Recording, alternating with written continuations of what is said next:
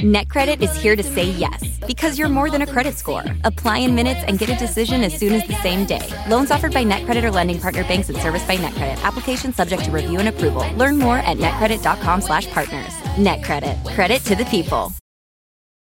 Hulu is coming in hot this month with new shows, new movies, and all new seasons of your faves.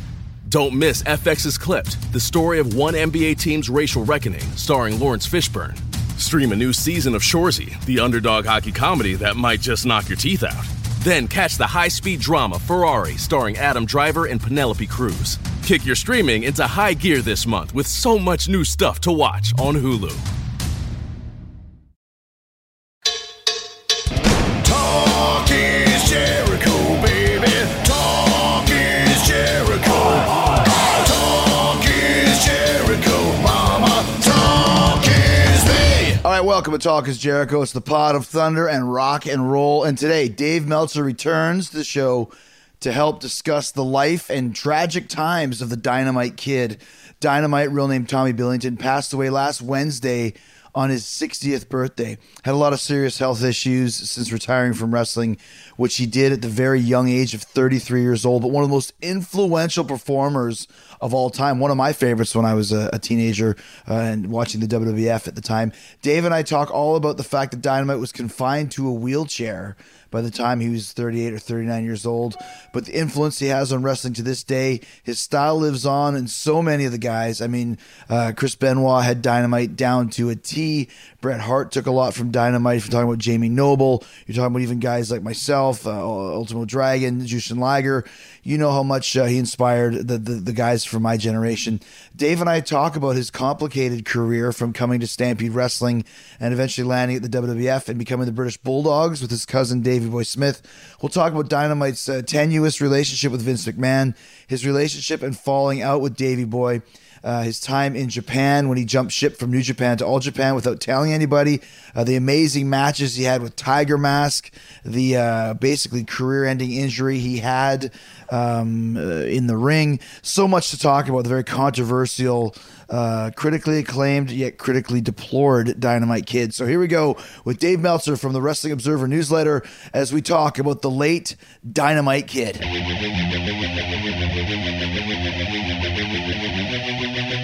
All right, so back again on Talk is Jericho, one of my favorite guests, especially when it comes to talking about a certain performer's life, Dave Meltzer from Wrestling Observer newsletter. And, you know, we've talked about Chris Benoit, we've talked about Bruiser Brody and, you know, the whole Montreal screw job and, you know, all these controversial things. But I think one of the most mysterious guys as far as for the level of influence he has to be the Dynamite Kid. And Dynamite Kid obviously passed away earlier this week.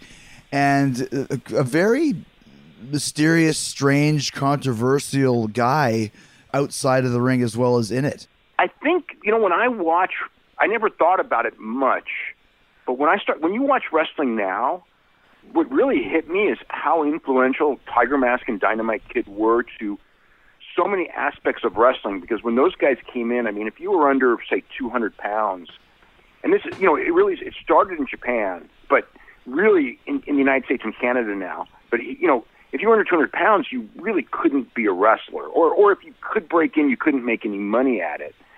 And then those guys kind of opened those doors for the Rey Mysterios and people like that. Like even you growing up, I don't know how much you saw of Dynamite, but it was one of those things where, you know, you were on the small side when you broke in, and now we always joke that, like, now you're a big guy. Right. You know what I mean? And you're the same size as you were before. You know, just how the business has changed. But Dynamite Kid was one of those key guys in ushering it in. And also the style, when I watch all these young guys and how they wrestle, so many of them, it just reminds me so much of how even the ones who don't even know Dynamite Kid were influenced by Dynamite Kid, because if you watch, you know, Chris Benoit or Liger or Rey Mysterio or any of those guys, and they were the inspiration for, like, smaller guys getting in, they're really taken from that. Like, if you think about that, those Tiger Mask Dynamite Kid matches, so much of that is kind of like almost like a template of where, not the whole business, but an aspect of the business went, you know, in the modern style. You know, even like if you follow Bret. You know, like if Bret Hart is like your inspiration, you know, Bret got so much of it from watching Dynamite Kid, you know, because that was like when Bret Hart was started, Dynamite Kid was like the guy. That whole Stampede Wrestling territory,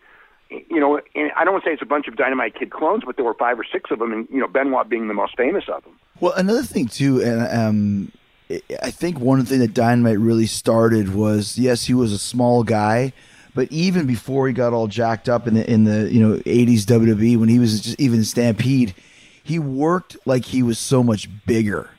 And I think that was the first example of that, because you're talking about guys working, you know, kind of a more high-flying style. And then, you know, Owen Hart, for me, was the guy that really started doing things that I'd never seen before on a North American level, which was then taken over by Rey Mysterio.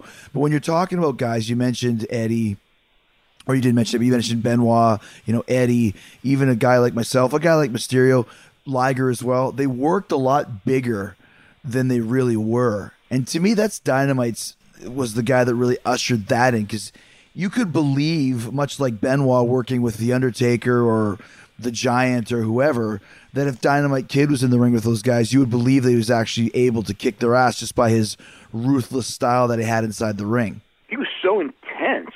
Right. You know, and he was so quick and strong at the same time.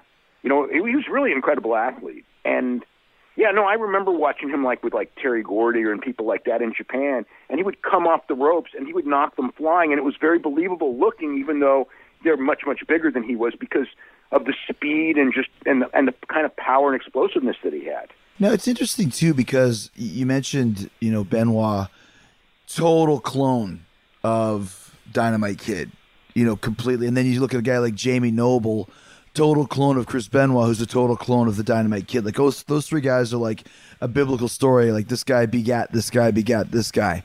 But one of the things with Benoit, and we know this specifically from the events at the end of his life, but there's a lot more to it than that, which we'll discuss, is Dynamite Kid, you know, Bret Hart called him kind of a Ty Cobb-esque figure, in that he was just one of the greatest of all time at what he did, but also just a miserable, kind of a deplorable human being in a way outside of the ring. Yeah, I mean, it's funny because I remember, like, Julie Hart once told me, and, you know, and Julie's sister was married to Dynamite when he was in Calgary. Yeah, Michelle, right. Yeah, Michelle, and she would just go like, you know, Dynamite Kid, like in her mind, like she'd go like, but remember, she's seen Dynamite when Dynamite was in Calgary and he was young and all that, and it's like, you know, I think Dynamite Kid's the greatest wrestler there ever was, and he was like, as great as of a wrestler he was that bad of a human being, you know, and you know, it's funny because Dynamite, you know, like everyone, I mean, I'm sure there's a good side and a bad side. He was a scary guy, but at the same time, you know, he's very loyal to his friends and their, you know, people he would stick up for. And there were stories of him being a bully, yet the other things that you would hear is if you were a bully to one of his friends, he'd be the first person to stick up for you. He wouldn't you know, so it's a complex guy. You know, it's like, I hate saying the guy is like all terrible, but I mean, he X-laxed guys' drinks and put halcyons in guys' drinks and, you know, chopped up their clothes and, you know, all of that kind of stuff, which, you know, is, I mean, the spiking the drinks is more on the vicious side. The chopping up of the clothes might be like a rib, but it's a complete drag, right? If you're on the road and they break into your bags, I mean, it's not, you know, make fun of you and everything like that. You know, it's not, I don't want to say it's harmless, but, you know, I don't know. But yeah, it's like the Calgary territory as a whole had that reputation. I remember meeting Jesse Ventura on the streets of Winnipeg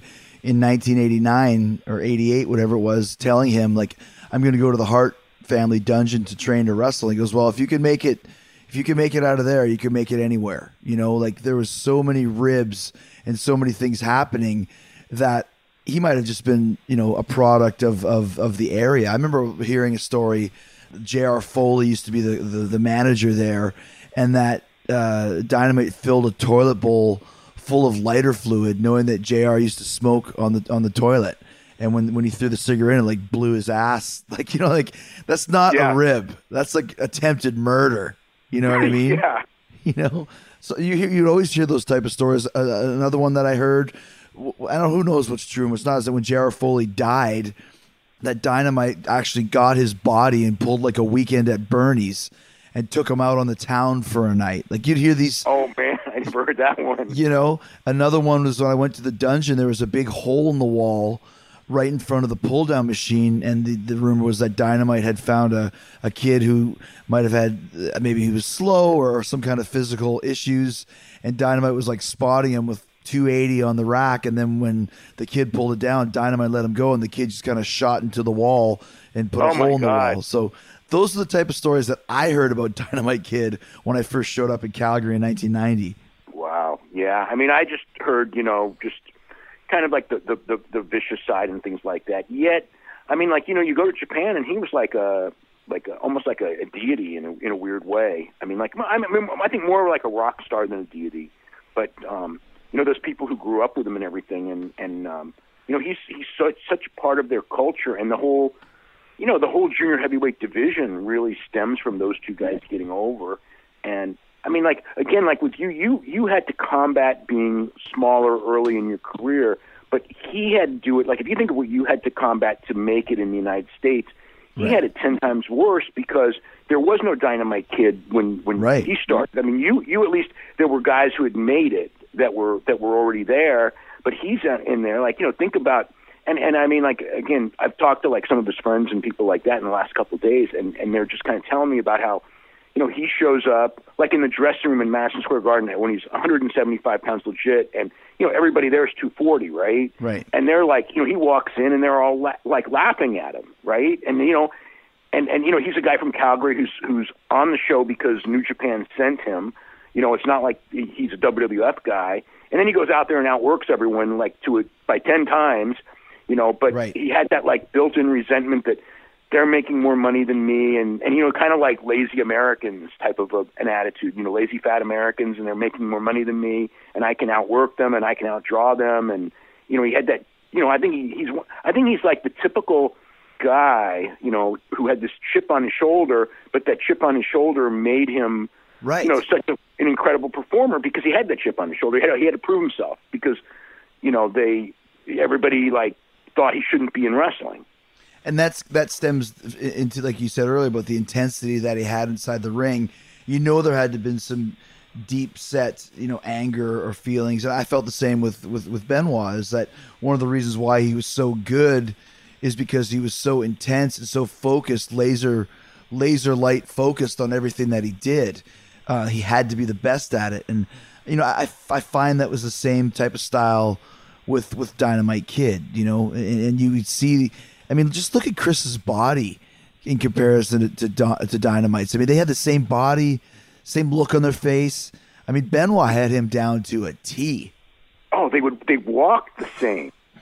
Yeah, walked the like same. Just the way they walked around the ring. The one thing, Dynamite was much quicker though than Chris. Yeah. I mean, the one story I heard, and I'd never heard this until last night, was they brought, when Dynamite first came in from England, he didn't grow up playing football, and a lot of the wrestlers that were in that territory grew up playing football, and they would do like these 8-on-8 games on the lawn in front of the Hart House on Sundays, some afternoons and things like that. And here's this guy who's never played football, and they would like hand him the ball, and he was like so fast that like nobody could touch him, and Ross Hart was telling me that like, he probably, if he'd grown up here, would have been like, a football star because right. He would have been an incredible running back. I mean, but he was that level of an athlete. Like, again, he'd never even played the game, and he could walk in and play the game better than the guys who, grew up playing it from childhood. When you watch some of his matches and clips and snippets, and you see some of the stuff from All Japan, and so fast and quick. Like, even he I was watching a match they had with Kinyaki Kobayashi. Is that his name? Kinyaki Kobayashi? Kinyaki Kobayashi, yeah. And he took a backdrop, and dude, like, Kobayashi barely even threw him, and he went halfway across the ring. Like, just everything he did looked so intense. But it was actually kind of funny, too, because when he was giving out the offense, it was all very crisp and super fast. He was a little bit slower when he was taking bumps in this particular match. Something must have pissed him off, I could tell. Not that he was sandbagging, but he was like, when I'm doing my shit, I'm going super fast. And when he takes the bump on me, I'm going to take it a little bit slighter. But I mean, that's the type. Like, this is a guy, once again, training, like you said, in the Snake Pit in Wigan, in England, which was notorious for being the shooters, playground. he was not a guy that you could toss around the ring no matter how big or small he was.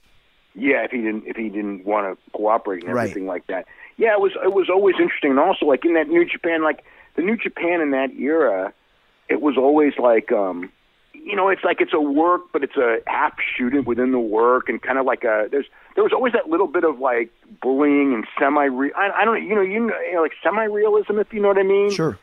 And also but also some of it was the work to look like that too.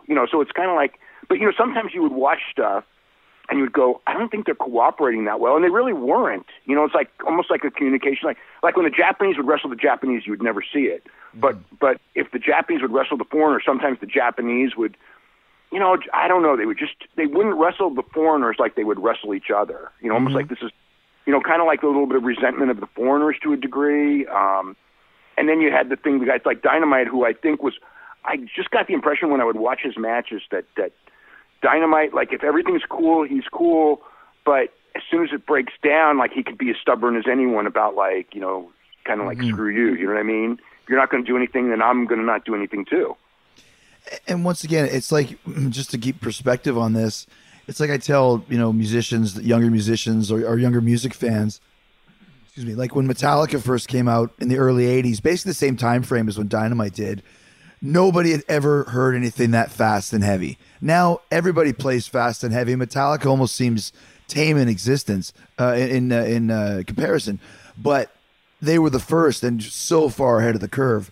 Same with Dynamite, like watching these matches with the drop kicks off the top and the snap suplexes and the headbutts and everything that he did. Nobody was wrestling like he was at the time. He was the pioneer of this really quick, fast, intense style. Am I correct in saying that? Absolutely. I mean, that's the one thing, because if you watch Dynamite Kid with today's eyes, you kind of go like, okay, wow, he's kind of similar to the guys now as compared to watching the other guys. But when you watched it then, he was completely not similar to almost anyone. It was again, he had a real charisma about the way he stood, he just walked around the ring and everything like that. But just everything, you watch the moves like the Tombstone Pile Driver. He was one of the first guys I ever saw do that. The Gotch Pile Driver, I guess Gotch probably did it first, but he was the first guy that I saw that. The diving headbutt I saw Harley do, but Harley never flew. Like Dynamite would fly 2/3 of the way across the ring. And Dynamite probably got it from Harley, because I know Dynamite, like Harley was one of Dynamite's idols when he learned pro wrestling.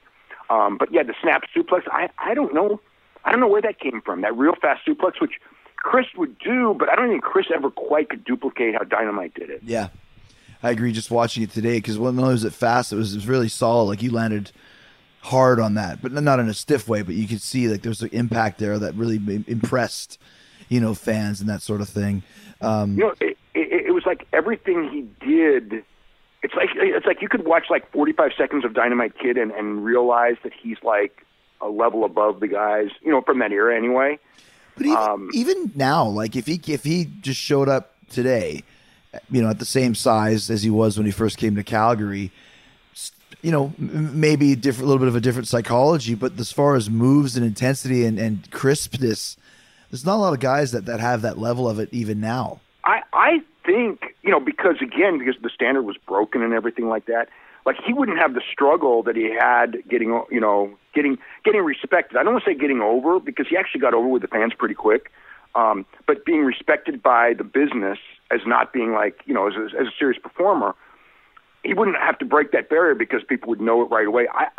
When you talk about that, I think that he would be a much bigger star now than he was then, even though he was a pretty big star, just because, again, he did those things in a way that, like, I mean, even now, nobody can match. I mean, there's people who do wackier flying for sure, more acrobatics for sure, but not combined with that level of intensity and a certain not with that level of believability. Because you watch match, it's like it was very much like Benoit. Because I think Benoit would be like today, even though Benoit did reach the top in pro wrestling, I think that today, I think he would be a bigger star than he was when he was around, just because the negative of the size would be completely gone, and the positives of the work, if anything, he was more solid than the guys now, with the ability to do all the flying and work with the flying, if you know what I mean. It's interesting because he was a few years older than me, but we're basically the same generation, and we came in just in the middle of guys being big and guys being small. So there was still times when, I remember Jim Neidhart said it to me. I told it on the Jim Neidhart show to TJ and Natty that when Bischoff wanted us to wrestle, wanted me to go over, and Neidhart was like, but he's a cruiserweight. And, I'm 225 pounds, almost 6 feet tall. You know what I mean? Compare that to the 205 Live guys, it's not even close. But at that point in time, we were still, quote unquote, little guys, cruiserweights. So like you said, Chris being around now, all of that would have been shed. Dynamite being around now wouldn't have had to even worry about that at all. Well, the other thing, too, if Dynamite was around now, I think that he wouldn't have felt the pressure to get to 225 and take so many steroids and all that. And he probably would have lasted longer because the flip side of the negative, because, we talk about, I don't know what you said to Will Ospreay, but I presume you have. I know that I said something to Will Ospreay that got him real mad, but I was very serious about it. Was don't be Dynamite Kid. Yes, the positive Dynamite Kid, but Dynamite Kid's career also was over when he was 33 years old. And I think that if he didn't weigh so much, and perhaps not be so reckless, he could have had. Your career is kind of unusual in the sense of, especially with the modern guys. I don't know how many guys are going to be 48 and still working at the top level, but with Dynamite, there's a medium too. It's like you don't ever want to be the guy who's 33 years old and completely physically shot. Right. Who was an all-time great 10 years earlier. Well, and Dave, and what my point to Will was, not only was Dynamite's career over at 33, but I believe when he hit 38, 39, he was basically confined to a wheelchair. And that's not your career over. That's your life. And he was confined to a wheelchair before the age of 40, and right. And the last couple of years, he's had terrible health problems because you're sitting in a wheelchair, and I can just imagine a guy who was so athletic in his prime and everything like that. It's almost a form of torture, don't you think? Oh, absolutely, but by far, and that's what my point was to Will. I said, people are saying that you're going to be the next Dynamite Kid, and don't live up to that. Stop doing these, whatever the hell it was, the Spanish fly off the apron where you land on your neck and cut yourself open, and you don't need to do it. It's the same thing I told Kenny with the dragon suplex off the top rope. Your matches are 5 stars with or without that. Get rid of it, and you'll be lasting to your 48 like I am. Because I learned a few of those lessons myself. Thankfully, I didn't learn them as stiffly as Dynamite did, because, like you said, 33, his main run is done, and a few years later, he's not even walking. So that, to me, is kind of the tragicness, and I mentioned this at the beginning of the show, of the legend of Dynamite Kid, in that he is so influential and so amazing within the ring, but his career was so short, and his end of his life was so, I don't know if sad is the word, or... it's really sad. And here's the other one, and it's almost what you just, kind of the point you just made. Most of what Dynamite Kid did, I think that the two things that probably ruined him, as far as like the career goes, is, that schedule was a killer back in those days, when you really worked 250 days a year and you back never with took time WWF. off. And if you were injured, you didn't get paid, so you never took time off for injury. So I think, he would get the back injury and he would keep working and working and working. It would never heal, and he would just take pain pills and alcohol to get through it. So that was one of the things. But the other one is that, like, you would know this better than me. I'm not a wrestler, but I would say that, like, you could probably take 10% off of what he did, and the rest of it would not have really harmed him at all, and he still would have been 100% of what he was, because, again, he could do any move, and you go, oh, this guy's something special. He didn't have to, like he did like diving headbutt or whatever. Yeah, it was a diving headbutt in Stampede off the top rope into the crowd, on a floor, not even with mats on the floor, on a floor, and, shattered both of his kneecaps doing it. For what? You know what I mean? I don't think it was even on TV. I remember when I saw that, he kind of flies right off the camera, and they have to describe it.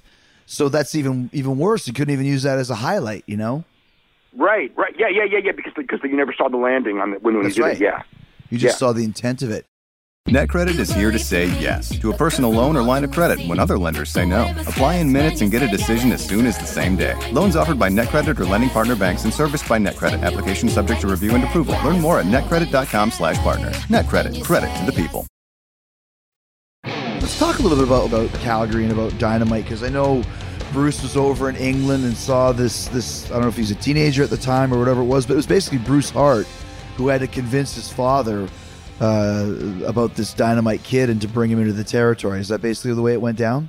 Yeah, well, he convinced both of them. So Bruce and Smith were supposed to go to England as a cowboy tag team, and then Smith had some legal problems, so he couldn't go. So Bruce is on his own, and he's there, and he sees Dynamite, who's probably 17, 18 years old at the time, and he's like, the greatest thing he's ever seen, and he just wants to bring him to Calgary, and he's talking to him, and he meets him, and tries to talk him into it, and Dynamite's, not sure what he wants to do and all this.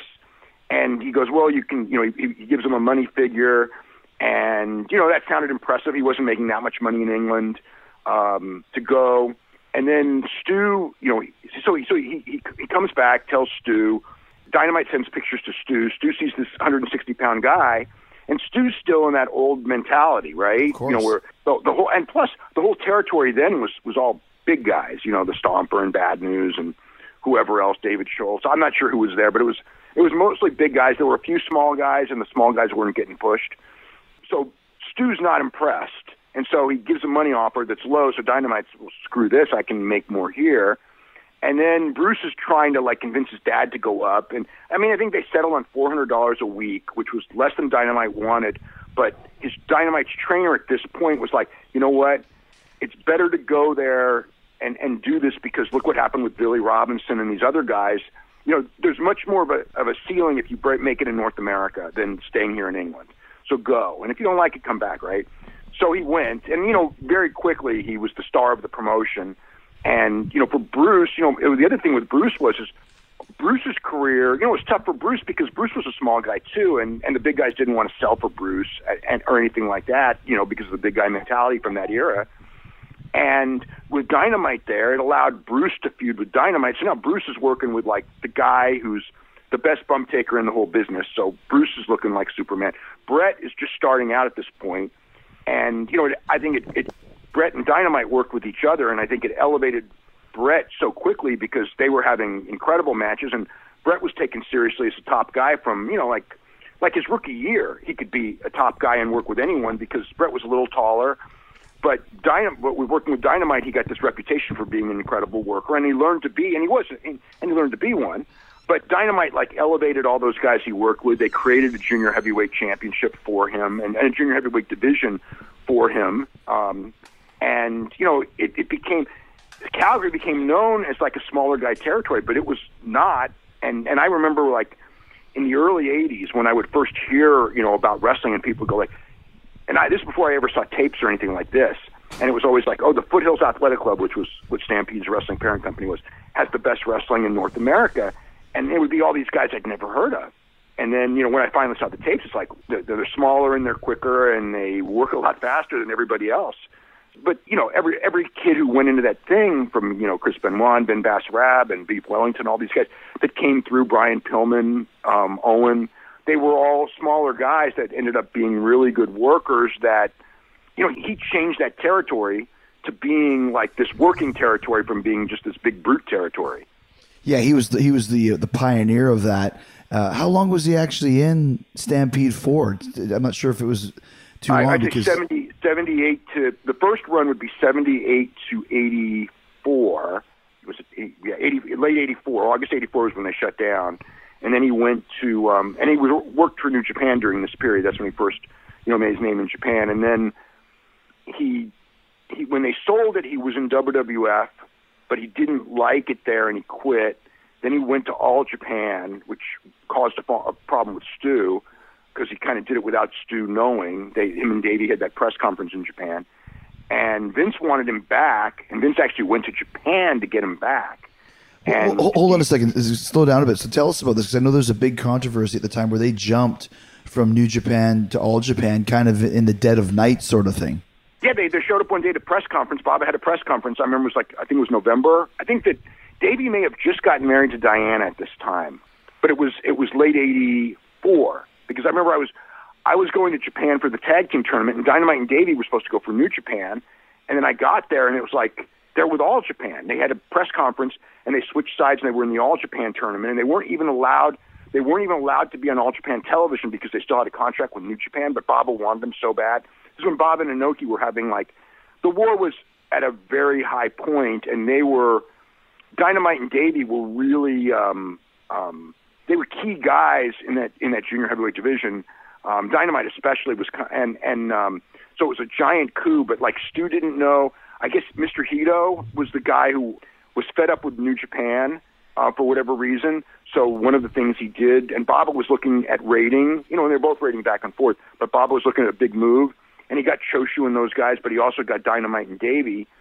And then Dynamite was also mad because he'd done all that great stuff with Tiger Mask, and he always resented that Abdul the Butcher and Hulk Hogan and Andre and Greg Valentine and these other guys would come in and make more money than him in New Japan.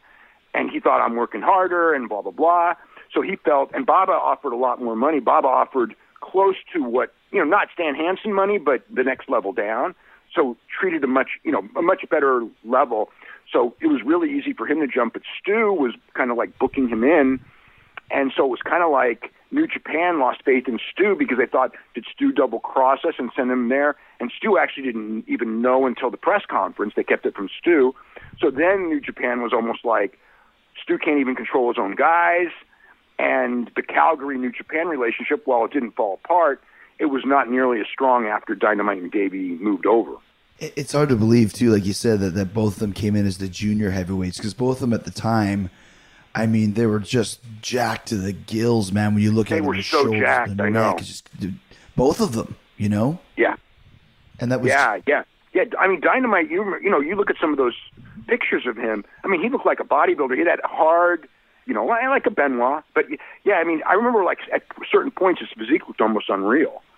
She was so cut and thick and everything like that, and yet and he moved with such speed, but he was carrying too much weight for his frame, and I don't think that probably did his knees any good either, and he also hurt his back taking a suplex out of the ring, with suplex over the top rope to the floor and hit his back on the apron, and I guess that's when his back problem started, but he kept working right through it and just ignored it essentially, and he probably had, I don't know if it was a broken back or whatever, but he was in a lot of pain. And then in '87, actually it would be late '86, December 13th, 1986 in Hamilton, Ontario, the British Bulldogs were wrestling Morocco and Bob Orton.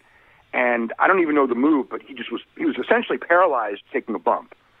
And he came back actually just a couple months later, but he was never the same. Even though he could still work at a pretty good level, he just, he never recovered. And I later found out that, he was told point blank, you should never wrestle again. He was told by the doctor, you should never wrestle again. And, he was back doing it. But that was the move. But most people think that it was kind of like a combination of the first injury and then just working right through it and masking the pain for all those years. And at some point, something was going to get him at that point. Well, and the thing I was going to ask you about, too, is you mentioned the connection with New Japan and WWE when you talked about the famous Madison Square Garden match that they had with Sayama. I always wondered, how was that booked? Because neither one of them were working for Vince at the time, correct?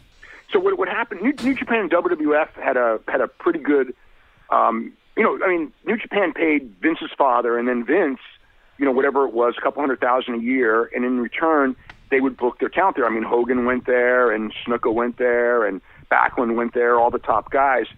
And that relationship went to 85. As part of the relationship, New Japan, maybe once every year or two, they would do TV tapings.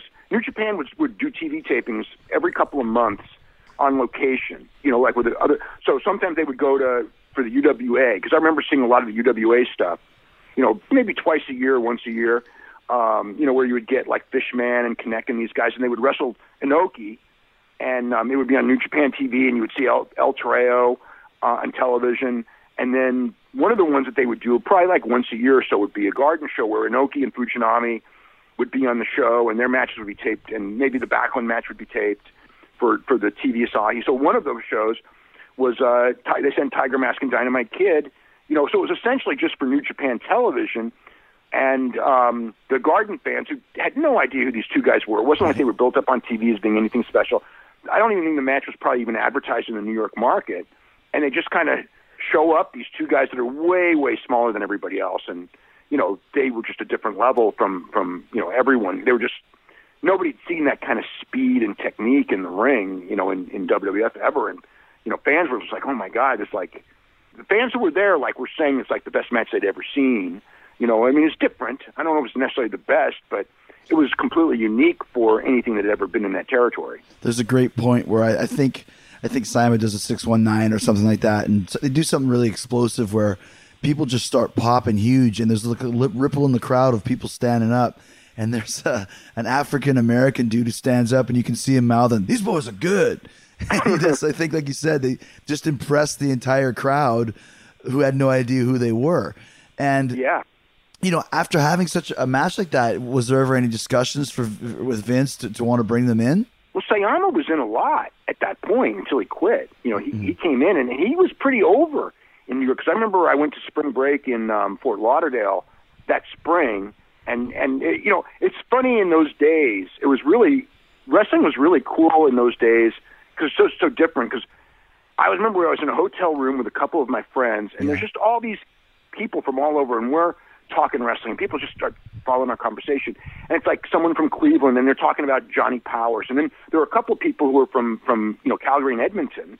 So to them, Dynamite Kid was like God, right? But the New York people, it was Jimmy Snuka and Tiger Mask, and it's like, really, because he had only done some TV and he was never pushed, but you could tell, like, with the kids, because these would be people 18 to 22 mostly, so they're not so much into the older wrestlers. They're going to be into the ones that they see, and everybody's just raving about Tiger Mask. And it's like, wow, this stuff can get over in the United States, because it was almost like, well, yeah, they're over in Japan, but the United States is different. And it's like, no, the next generation, this stuff's going to get over. That's what really hit me. It's like, God, next generation, when these guys become the consumers, this Tiger Mask stuff could really work. It relates. These guys relate to it without any interviews and without any push as a star. They just were all talking Tiger Mask, the most amazing guy. Yeah. How did and I know the story, but just for people that don't, how did Dynamite end up in the WWE or WWF eventually? The first thing, so Stu Hart sold the territory to Vince McMahon in late '84, August of '84, and one of the deals was, I guess George Scott came to Calgary, and he, the first thing Brett, Dynamite, and Davey, these guys are the stars of the territory. We should want them. And then Stu, when he sold, pretty much said, okay, part of the deal is that I want Brett, Dynamite, Davey, and Jim Neidhart, who was his son-in-law, to all have jobs. So that was part of the agreement, that they would all come in. So Dynamite and Davey came in, and they worked a couple of matches. They looked really good. They got over, but there was no real push for them. And Dynamite just got tired of it, and, he was working a lot with All Japan by this point anyway. So he just quit. He was going to work All Japan. And also Bruce was trying to start up a territory in Stampede, which of course was completely against the non-compete that they had signed. But he was going to, kind of start up, and Dynamite and Davey were going to be the big stars. So that was going on at the same time. So they quit.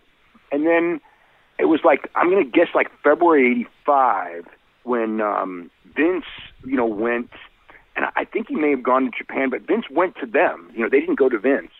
And basically, made them an offer to come back, and as part of the offer, they had it in the contract, for that they could continue to work 16 weeks a year in All Japan, because I guess they wanted to hedge their bets or whatever. But Vince promised them the tag team titles. He goes, "We're going to really go with you." That's where the British Bulldogs name came, because they were not the British Bulldogs until Vince gave them the name in February '84, and then they brought them in, and then they got the push, and then they were the best tag team in WWF at the time. But Vince was, they were gone so much. So Vince basically said, look, we're going to put the tag team titles on you at WrestleMania, which would be '86, but you've got to give up All Japan, which they reluctantly did, so because they knew that they would make a lot more money in WWF. So that was the deal. So then they were in WWF for a couple of years until the Rougeau thing, Jacques Rougeau punched in with we'll get to that in a sec. But I'll tell you a couple of things. First of all, being a huge WWF fan, when they first came on the scene, like I loved the British Bulldogs. I never saw them in Calgary because we didn't have Stampede at the time. So they were instantly, like the British Bulldogs and the Hart Foundation were the best good guy and bad guy team. And I remember my friend and I, and it's funny because there's a Benoit story about this too. My friend and I used to hang around the arena and the hotel wearing super tight T-shirts because we were working out, typical 16-year-olds, you got a little bit of a bicep, you think you're hot shit. And just like dreaming like the British Bulldogs are going to see us and take us under their wing, and we're going to be the next British Bulldogs that they're going to train us. You know what I mean? Like that was, if only we could be the next British Bulldog. And Benoit told me he used to do the same thing, but he would do the opposite. He would wear a bunch of different layers of clothing to look bigger. Like he'd wear like a sweater, then a hoodie, then a duffel jacket. So he'd look bulkier, but both of us trying to impress the Dynamite Kid and Davey Boy Smith because they were so different and cool at the time, Yeah. I thought, because, I'm a couple years older than you, but I thought the same thing when I would see them on TV. I would always think that, like, these guys were, because, again, when you're like a teenager, and I was actually early 20s at this point, but you see these guys with this incredible physiques, and you don't really think about steroids that much, even though I was certainly aware by then, given where I grew up. But I wasn't. Yeah, I mean, but still, it's like, I was in a world with like, San Jose was like the center of like Olympic athletes. Sure. Not all of them, but 40% of the Olympic athletes when I was growing up trained in San Jose, and most of them, and I would say most at the gym that was like that I trained at. So I would be in there with all these, Olympic medalists and the strongest men in the world, and people like this, some of the fastest guys too, like, Jenner was from here and everything too. But there was nobody in our gym that looked like the Dynamite Kid. Right. You know what I mean? No, I mean, like, not one person. I mean, maybe there would be a bodybuilder. Some of the bodybuilders that were Mr. Olympia levels on the last 2 weeks before their contest would be more impressive, without a doubt. There were a few of those, right? But most of the year, those guys were just big, bulky guys. They were, short and big, but they weren't like ripped like Dynamite Kid 52 weeks a year. So to me, Dynamite Kid was kind of like, wow. Plus, not that the physique was that big of a deal, but like what he could do in the ring was, as far as the guys in WWF, it's like, I was like Dynamite and Ricky Steamboat and Randy Savage were kind of like, and there were a few others, that were at that level, but they were the cream of the crop. We still call that the superplex off the top into a small package. That's still right. The Dynamite Savage finish, right? Right. Yeah, because I'd never seen anything like that. I remember watching that match, and again, at that point, a superplex off the top rope was unheard of. Massive, yeah. So he's doing this move, and then Savage cradled him. It's like, oh my God, because it got Dynamite over because he did the move, but it got Savage over because he actually beat him after the move. Yeah, and plus with Dynamite being quote unquote smaller, putting him in the same league, and I remember that because I remember going to the shows. And you'd see the promos, and they had the accents, like, they were working Valentine and Beefcake. And like, we've been running on the beach, we've been pumping weights, we're going to suplex you all over the ring, Valentine Beefcake. And then they get to the show, and they don't even do a suplex, probably because they've wrestled 300 days in a row. But we didn't know that. I remember just going, like, they didn't even do anything. Well, at least they still won. You know what I mean? Like, that's how you thought, right? And then afterwards going to the hotel lobby, and sneaking into the hotel bar, and I remember seeing Dynamite sitting in the corner. He's wearing a rolled up like dress shirt with buttons open, this giant chest, and man, he saw me coming from a mile away. And when I got close, he just looked at me and said, "Don't even think about it." I turned around and walked away. Yeah. NetCredit is here to say yes, because you're more than a credit score. Apply in minutes and get a decision as soon as the same day. Loans offered by NetCredit or lending partner banks and serviced by NetCredit. Application subject to review and approval. Learn more at netcredit.com/partners. NetCredit. Credit to the people.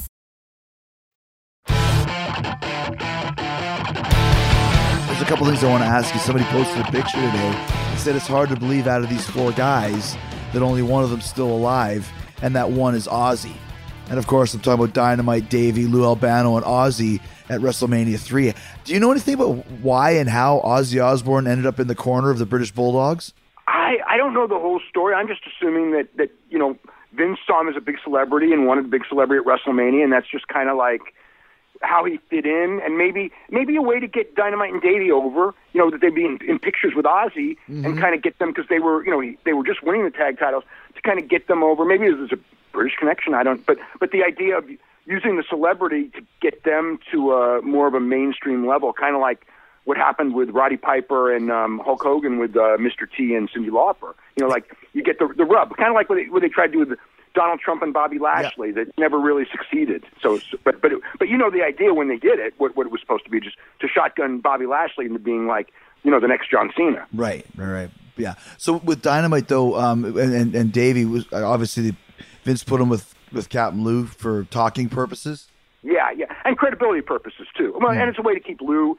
Lou always managed the tag team champions. It was a way to keep Lou relevant because he was, you know, part of the fabric and everything like that. I don't think it was a good fit at that point. Babyface manager was never really a good fit anyway.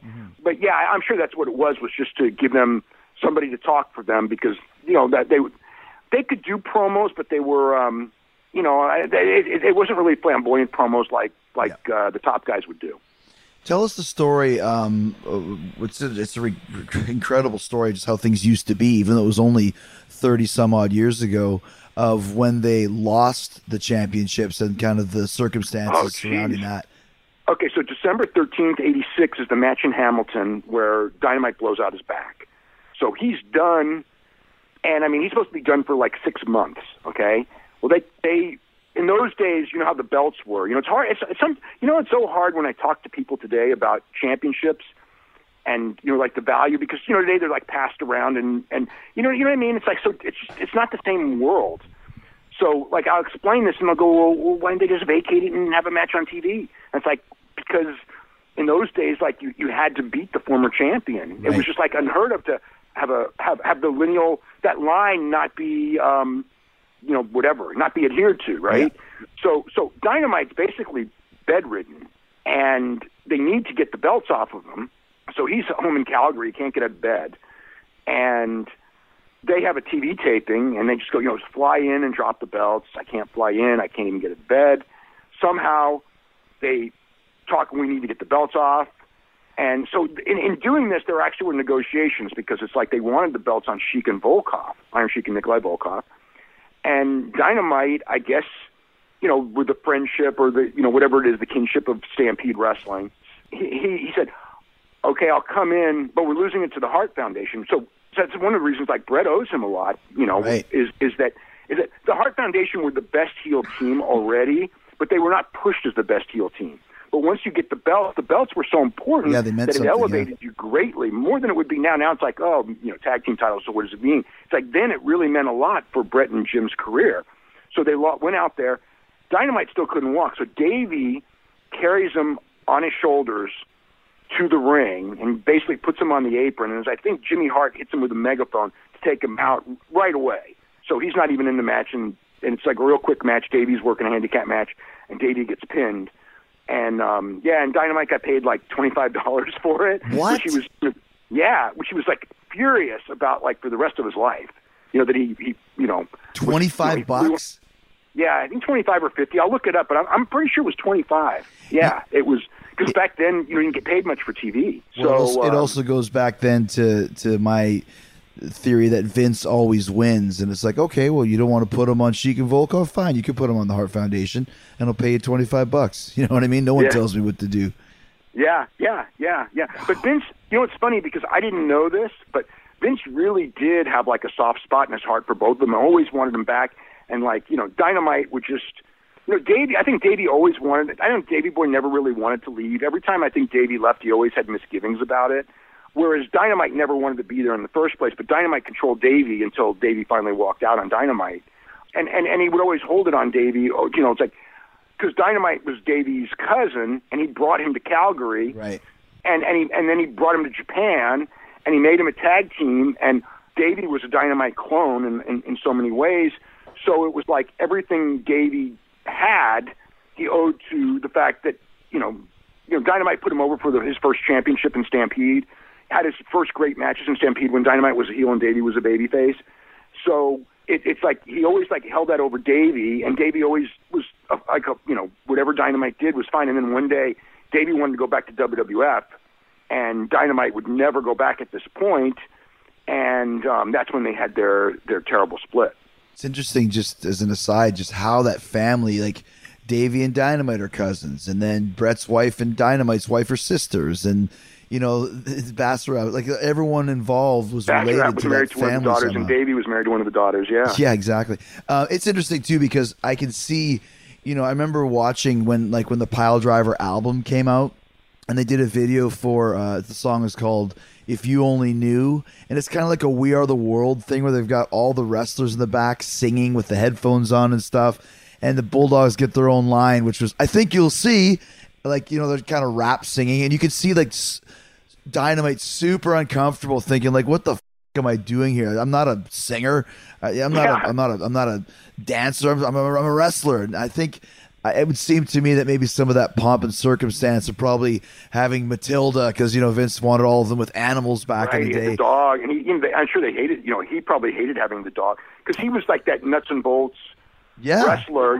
His mentality, even though he didn't like New Japan because of money wise, and ended up resenting. And then when Tiger Mask left and all, but I think that his mentality of a wrestler was very similar to New Japan. You know what I mean? It's like that's like to him. Because when he wrote his book, I mean, it was such a weird schizophrenic book, because his book was like the first book that ever came out where he detailed, you read the book and you don't think that, oh, this is a great guy or a funny guy or anything, You just think that this is he's out there talking about his drug use in detail. But the other thing is he talked, and this is in 91, he talked about all of his matches in WWE being worked or whatever, and this was at a time when wrestlers still didn't do that. Right.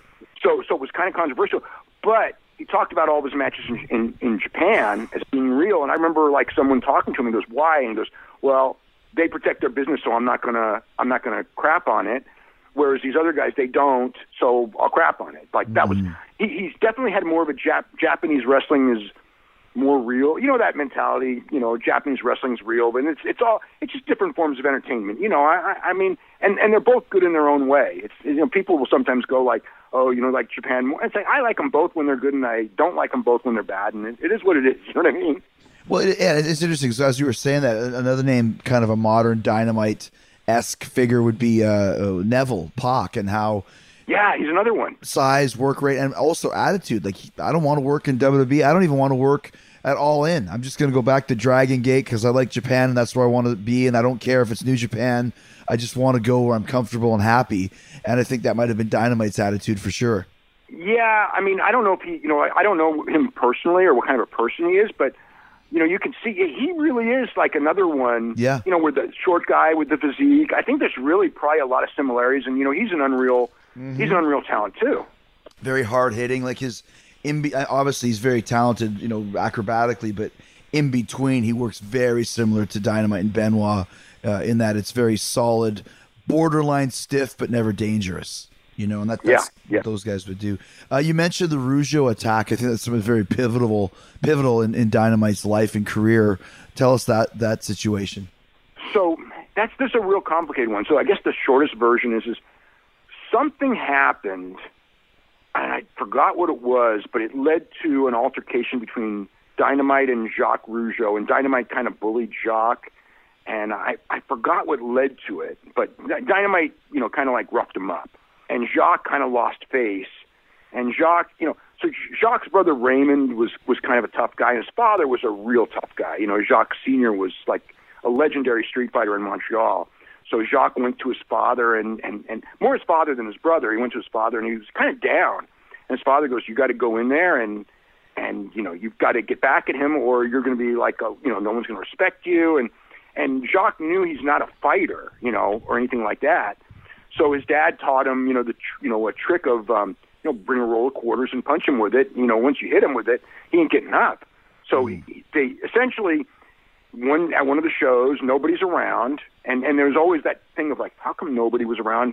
Why, who called Davey away because Davey wasn't there? Wow. And Jacques got him in this hall where nobody's there, and he just waffles him with his punch. The coins go everywhere, and Dynamite's face is busted up. He's knocked out, teeth knocked out, blood everywhere, and Dynamite. I mean, people tell me that Dynamite was never the same because Dynamite was one of those guys. So he got in a lot of fights, but he never really got beat up. Yeah. Sometimes when he was a kid, he got roughed up by those shooters at Wigan.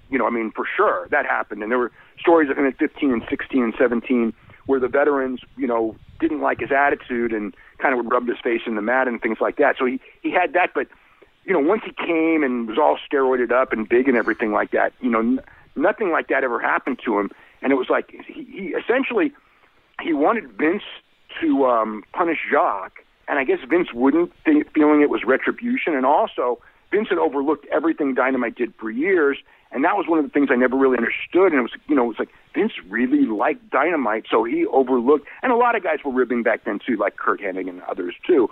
But he overlooked all that stuff. So it was kind of like Vince was like, I can't really go and punish Jacques because look at what you've been doing to the undercard guys for all these years. So he wouldn't punish Jacques, and Dynamite essentially gave his notice. He didn't quit right away, but he stayed until the Survivor Series pay-per-view that year, and then he quit, and he would never go back. And I think Davey, kind of like the thing is so they went back to Calgary as bookers, which was a disaster for that territory. But when they went back, Davey's going from, making WWF money and working, like living the WWF lifestyle, going back to his, the old days of, he was on $1,000 a week guarantee, which is a lot less than he was making in WWF, and riding in the, in the van in the snow and, the Calgary lifestyle. And I think Davey, almost real quick was like, what did I do? And I think that was probably the beginning of the breakup between those two. Is like, I followed Dynamite, but what the hell did I? Because Davey didn't want to quit, but he had loyalty to Dynamite, and Dynamite just wanted out of there. And so that was the end of him with WWF. And Vince gave Dynamite a chance. In 1990, Vince came to Japan, and it wasn't just to meet with them. It was to set up a show that he did with Baba. And at the show, there's Dynamite and Davey, and he goes up to Dynamite, and he just goes, you and Davey, anytime, you want to come back, you're always welcome. Wow. And Dynamite, basically told him to F off and never talked to him again. And Davey was really, oh, what you say that? It's funny because I've heard that. And he did it in front of the guy, so it's like he's dressing Vince down in front of, the whole dressing room. And it's Vince McMahon, the most powerful guy in wrestling. And it's just like, that was Dynamite. He just, Vince, I really sense Vince was never bad to him, but he just hated the idea of New York wrestling from probably the first day he walked in the dressing room and all those big guys laughed at him as being a wrestler, and then that they were making more money than him in New Japan. It was always his mentality. Even when he was working there making big money on top and doing great and all, it was always like it wasn't what he wanted to be, and he didn't like himself for being it or something. I don't know. But yeah, so what's the point? What's the point of saying that to Vince? Even if you don't want to go back, just go. Thanks for the offer, right? Yeah, you get those guys sometimes that feel that they were wronged in some way, and I've seen it happen with NHL goons, like fighters. There's a guy in Winnipeg called Jim Kite who was the toughest guy in town until one day he got knocked out, and then he was never the same. And I think that definitely was the story with Dynamite. And you mentioned Davey and Dynamite going to Stampede. I was working. That's actually the first year I was in the wrestling business, not as a wrestler, but I was setting up the rings in the northern reservations for Bob Holliday, and everyone was talking about how Davey and Dynamite had taken over Calgary, and it was dying because on top it was Davey Boy versus Dynamite Kid, and I thought I'd love to see that match, but apparently nobody else did, and that basically killed the territory. Was this summer of main events with these two guys against each other? Well, it was a big problem in a lot of ways because they shot the angle, and Ed Whalen, who was the announcer, was also the TV producer, and he loved the British Bulldogs so much that he wouldn't air the angle on television. That's how much he hated it, the idea that they would break up. So you don't see the angle. And then also, as soon as they shot the angle, their timing of the angle didn't make any sense because then they went to Japan for like a month. So by the time they come back, it's, number one, no one's seen it unless you were in the house in Calgary. And then they go out there, and I think the first week it might have done okay, but yeah, the whole territory was dying anyway. It was just, Vince would come in once a month with those big shows and, with all the talent, and it's like, the Stampede stuff just, once Owen left Stampede, it was never the same. And even though Owen came back, by the time by the time Owen came, because Owen was like the real star, by the time Owen came back, it had just fallen so much that, there was nothing that could have saved it at the end, I think. NetCredit is here to say yes. to a personal loan or line of credit when other lenders say no. Apply in minutes and get a decision as soon as the same day. If approved, applications are typically funded the next business day or sooner. Loans offered by NetCredit or lending partner banks and serviced by NetCredit. Application subject to review and approval. Learn more at netcredit.com/partner. NetCredit. Credit to the people.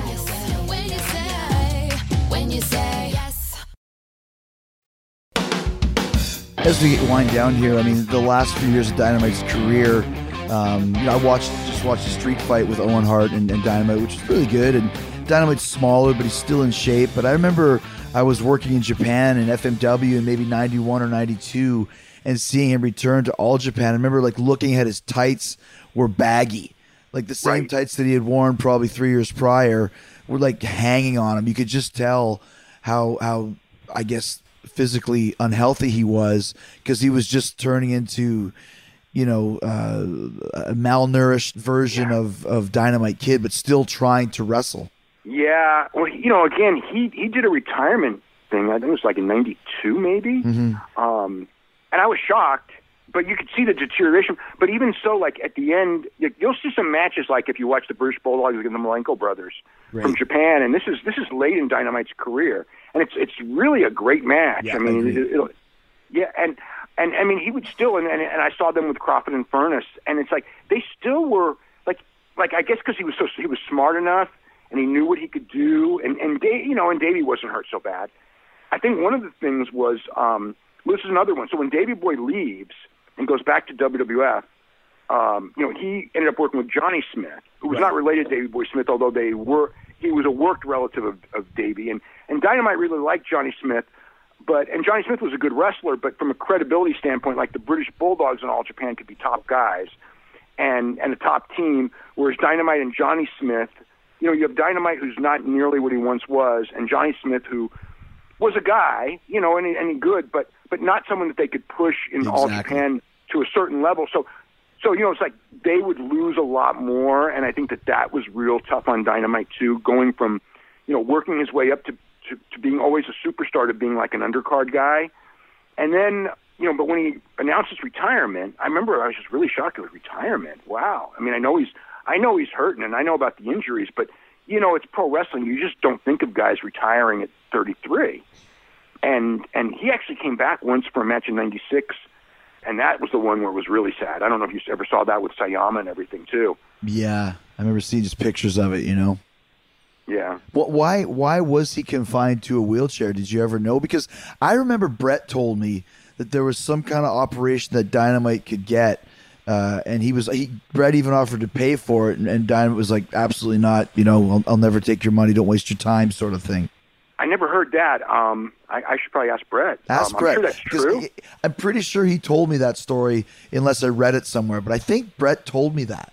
Yeah, I mean, I just never heard that. But I know, I just figured, it was always the back, and he had all kinds of neurological damage from that. And but again, that's another one. It's like when he's gone, and then he became like this recluse who wouldn't see anyone for decades. Like people would go to England and want to see him. I know he would see Benoit, and later he would see Brett, and I know Harry Smith he would see Harry Smith, but most people he wouldn't, and his daughter.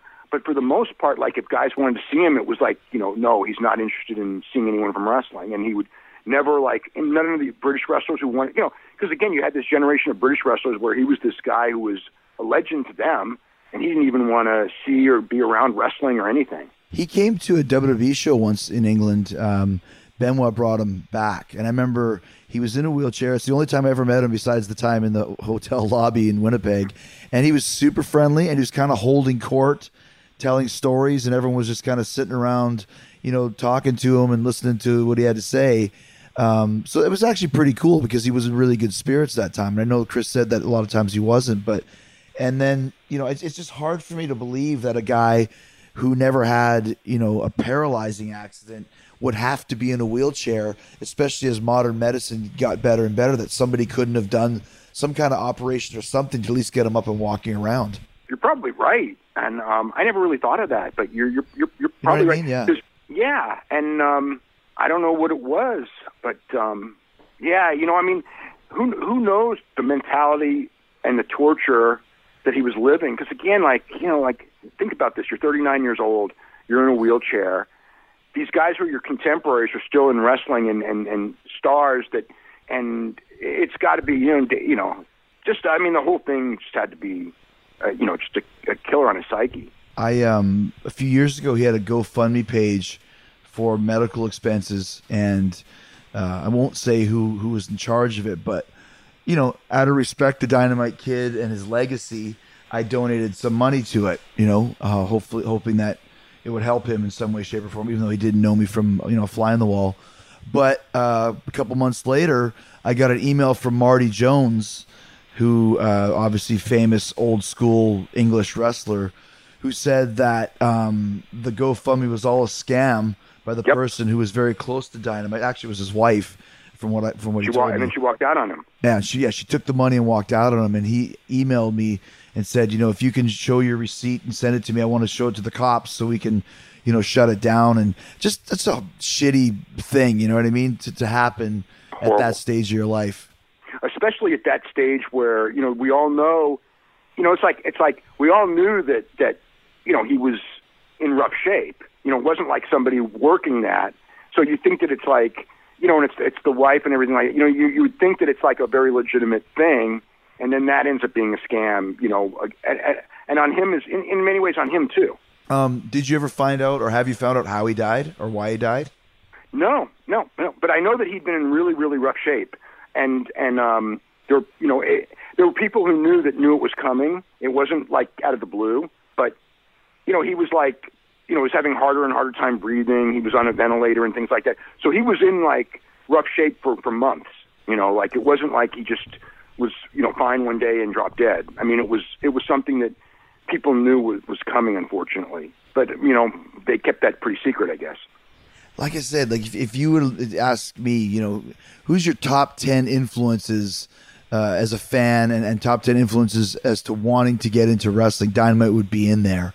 And for so many others, names that we've mentioned, and probably dozens and hundreds of others that we haven't mentioned, but it's just so crazy to me that no one knew anything about him, and that by design, it seems that's the way he wanted it, and just a real sad ending to one of the greatest performers, and as influentially too. I wish. You wish you could have done more, but if the guy didn't want more, or was legitimately a miserable person, maybe, karma came back to get him, or whatever you want to say. But it still blows my mind that in this day and age, 2018, when you walk out of your house and someone takes a picture, that there wasn't more information about him and about his condition. Yeah. Well, it's because he kept himself away from it. Well, I mean, it's another thing. It's like, me starting the newsletter that I started, I think that one of the greatest influences to me was watching Tiger Mask and Dynamite Kid, because it was like, oh my God, like all these people, you guys live in the United States, and it's like, these guys are having these matches that, were legitimately 15 years ahead of their time. I didn't know it was going to be like this in 15 years, but I know at that time it was just like, I never seen anything like this in my life, and it's just like, it was one of the like things of like, I should do something and write about these guys that are, the guys that are good that people know, but there's all these guys that are good that Americans at the time wouldn't know, because, you wouldn't have had access to them. Right. But yeah, those, Tiger Mask Dynamite Kid matches to me were just like, I think anyone who saw them at that time in 81, 82, 83, when they were happening, like you saw them, you were completely blown away because it was a different form of wrestling, and it was the future 15 years earlier.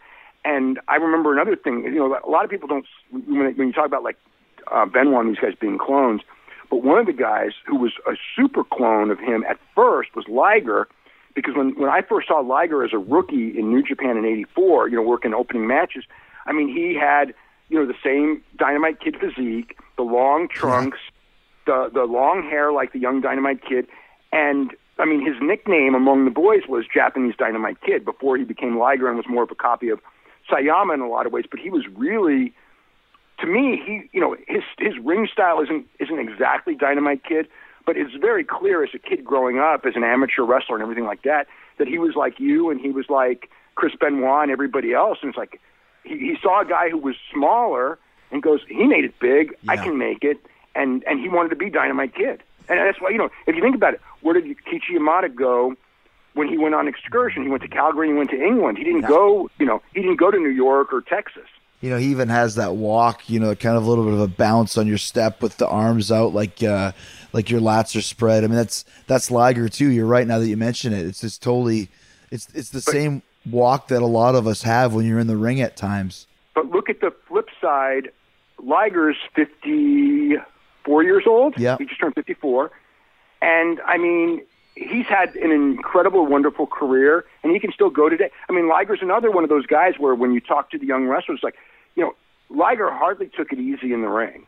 Hardly. He was one of the great high flyers of his day, and he's still out there, and he can go. I mean, he's hurting, of course, but he looks great, and he's a superstar, and, you can have that career and work, you know what I mean? But Liger never did diving headbutts to the floor. Right. But, like I said, all of us have done stuff just as crazy. Dynamite Kid never did topes. So I think it's one of those things when you combine it with the drug use and the steroids and all that sort of thing, it was probably just a combination of many, many things that you shouldn't be doing that take the toll on your body. Yeah. Last question for you, Dave. Actually, it's a two-parter. What do you think Dynamite's legacy is overall, and what's your favorite Dynamite Kid match that you've seen? I mean, I guess if I'm going to have a favorite Dynamite Kid match, it's still probably going to be the last match they had with Tiger Mask, which would be August of '83 in Japan. As far as the legacy is a weird one because it's I think a lot of the modern wrestlers that don't know him don't even realize how much they copy him, right? Because it's like that generation thing that we talked about earlier. But I think that maybe in his death, people are going to realize that again. As far as because I think of the guys whether it's Shawn Michaels or Ric Flair or whoever that this generation of wrestlers would have grown up and they would be the great workers that they saw as kids, and yet I don't see people really copying Shawn Michaels. Maybe because they can't. I'm not really sure. I mean, I guess there are people who try, and Ric Flair. I think people try to copy some of Ric Flair's charisma to a degree, but the Ric Flair ring style, as great as it was, it's very different from, it's not really like what we see today, I don't think. Whereas the Dynamite Kid stuff, it's I see it in half the wrestlers, and every wrestler under 200 pounds practically is doing some form of, stuff that Dynamite Kid did, but I hate to say it, not as solid and not as explosive. I mean, he still had that above, even another one's is Finn Balor's another one who I watch his style and it's just it's kind of like copying Dynamite Kid in a lot of ways. And again with the same physique and everything, or same cut physique. You just answered your own question though. I think when you're talking about Flair or Shawn, it's moves that guys are emulating, whereas Dynamite Kid was a style. It was a whole intensity combined with quickness, combined with these high flying moves in a Japanese, British, European, American cocktail. You know what I mean? If someone was going to, and not that anybody does, but if someone was going to try and emulate Chris Jericho, there's not really any moves that I do that no one else does, but there's a certain style that comes from a guy like Benoit, that came from a guy like Dynamite, which is kind of this cocktail of all these different areas put together with the quickness and the intensity that Dynamite Kid used. I think that might be my definition of what Dynamite did that was original to all. Yeah, I think that him and Sayama too, because when I first saw Sayama, I mean, the one thing was that Sayama went to England and Sayama went to Mexico, and Sayama was like a kickboxer, so he had that shoot thing in him, and he was trained in the New Japan dojo. And also Sayama and Dynamite knew each other from England because Sayama went to England right as Dynamite was leaving. I think he was getting there. So it's kind of like they, I really, it's so funny looking back at those matches. I haven't thought about those matches in years and years, but now when he passed away, you start thinking of him and then people start, showing them on YouTube and stuff. And I kind of start watching them and it's like, wow, it was so much ahead of its time. And it was so much what an aspect of pro wrestling morphed into because of these guys. And then it's like, these guys, I knew they were going to open doors. Even then, I knew they were going to open doors to smaller guys because it was so entertaining, but I never thought it would be to the degree it was, I guess. Mm-hmm. Yeah. And I think too, Dynamite was just as good as a single wrestler as he was as a tag team, which is a rare thing. Because I think of, if you were going to ask me what my favorite was, I mean, you mentioned Bulldogs versus Malenkos. I've watched that 100 times. I loved Bulldogs versus Valentine and Beefcake for different reasons at WrestleMania, winning the tag team titles.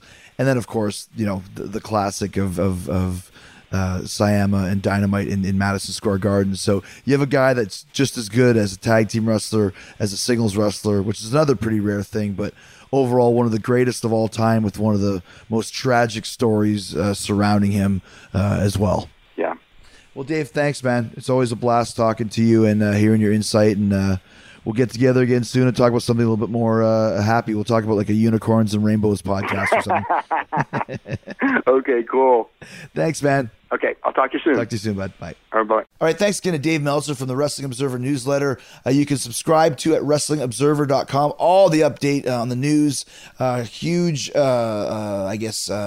obituary, a huge write-up on Dynamite Kid this week, talking all about his life and times. I appreciate Dave coming in to talk about the complicated career and legacy of Tommy Billington, a.k.a. the Dynamite Kid, and help me pay some respect and tribute to him as a performer. Dynamite's such an influence on the business, on me personally. Rest in peace, Dynamite Kid. All right, coming up Friday. Speaking of rest in peace, it's the end of Pod of Thunder after 5.5 years of analyzing each and every Kiss song. The guys are now joining me right here on Talk is Jericho for the Classic Album Clash. All right, straight from the Pod of Thunder podcast to do Classic Album Clash right here. Kiss Alive versus Kiss Alive 2. That's right, with the hosts of Pod of Thunder, Andy and Nick and Chris L. One of my favorite Kiss podcasts out there is Pod of Thunder. And Nick, Andy, and Chris joining on Friday to debate the 2 albums that changed Kiss's career, song by song, share some great Kiss stories along the way. It's a lot of fun. The return of the Classic Album Clash, Kiss Alive versus Kiss Alive 2, coming up on Friday. Until then, stay hard, stay hungry, peace, love, and hugs, and a big yeah, boy. See you on Friday.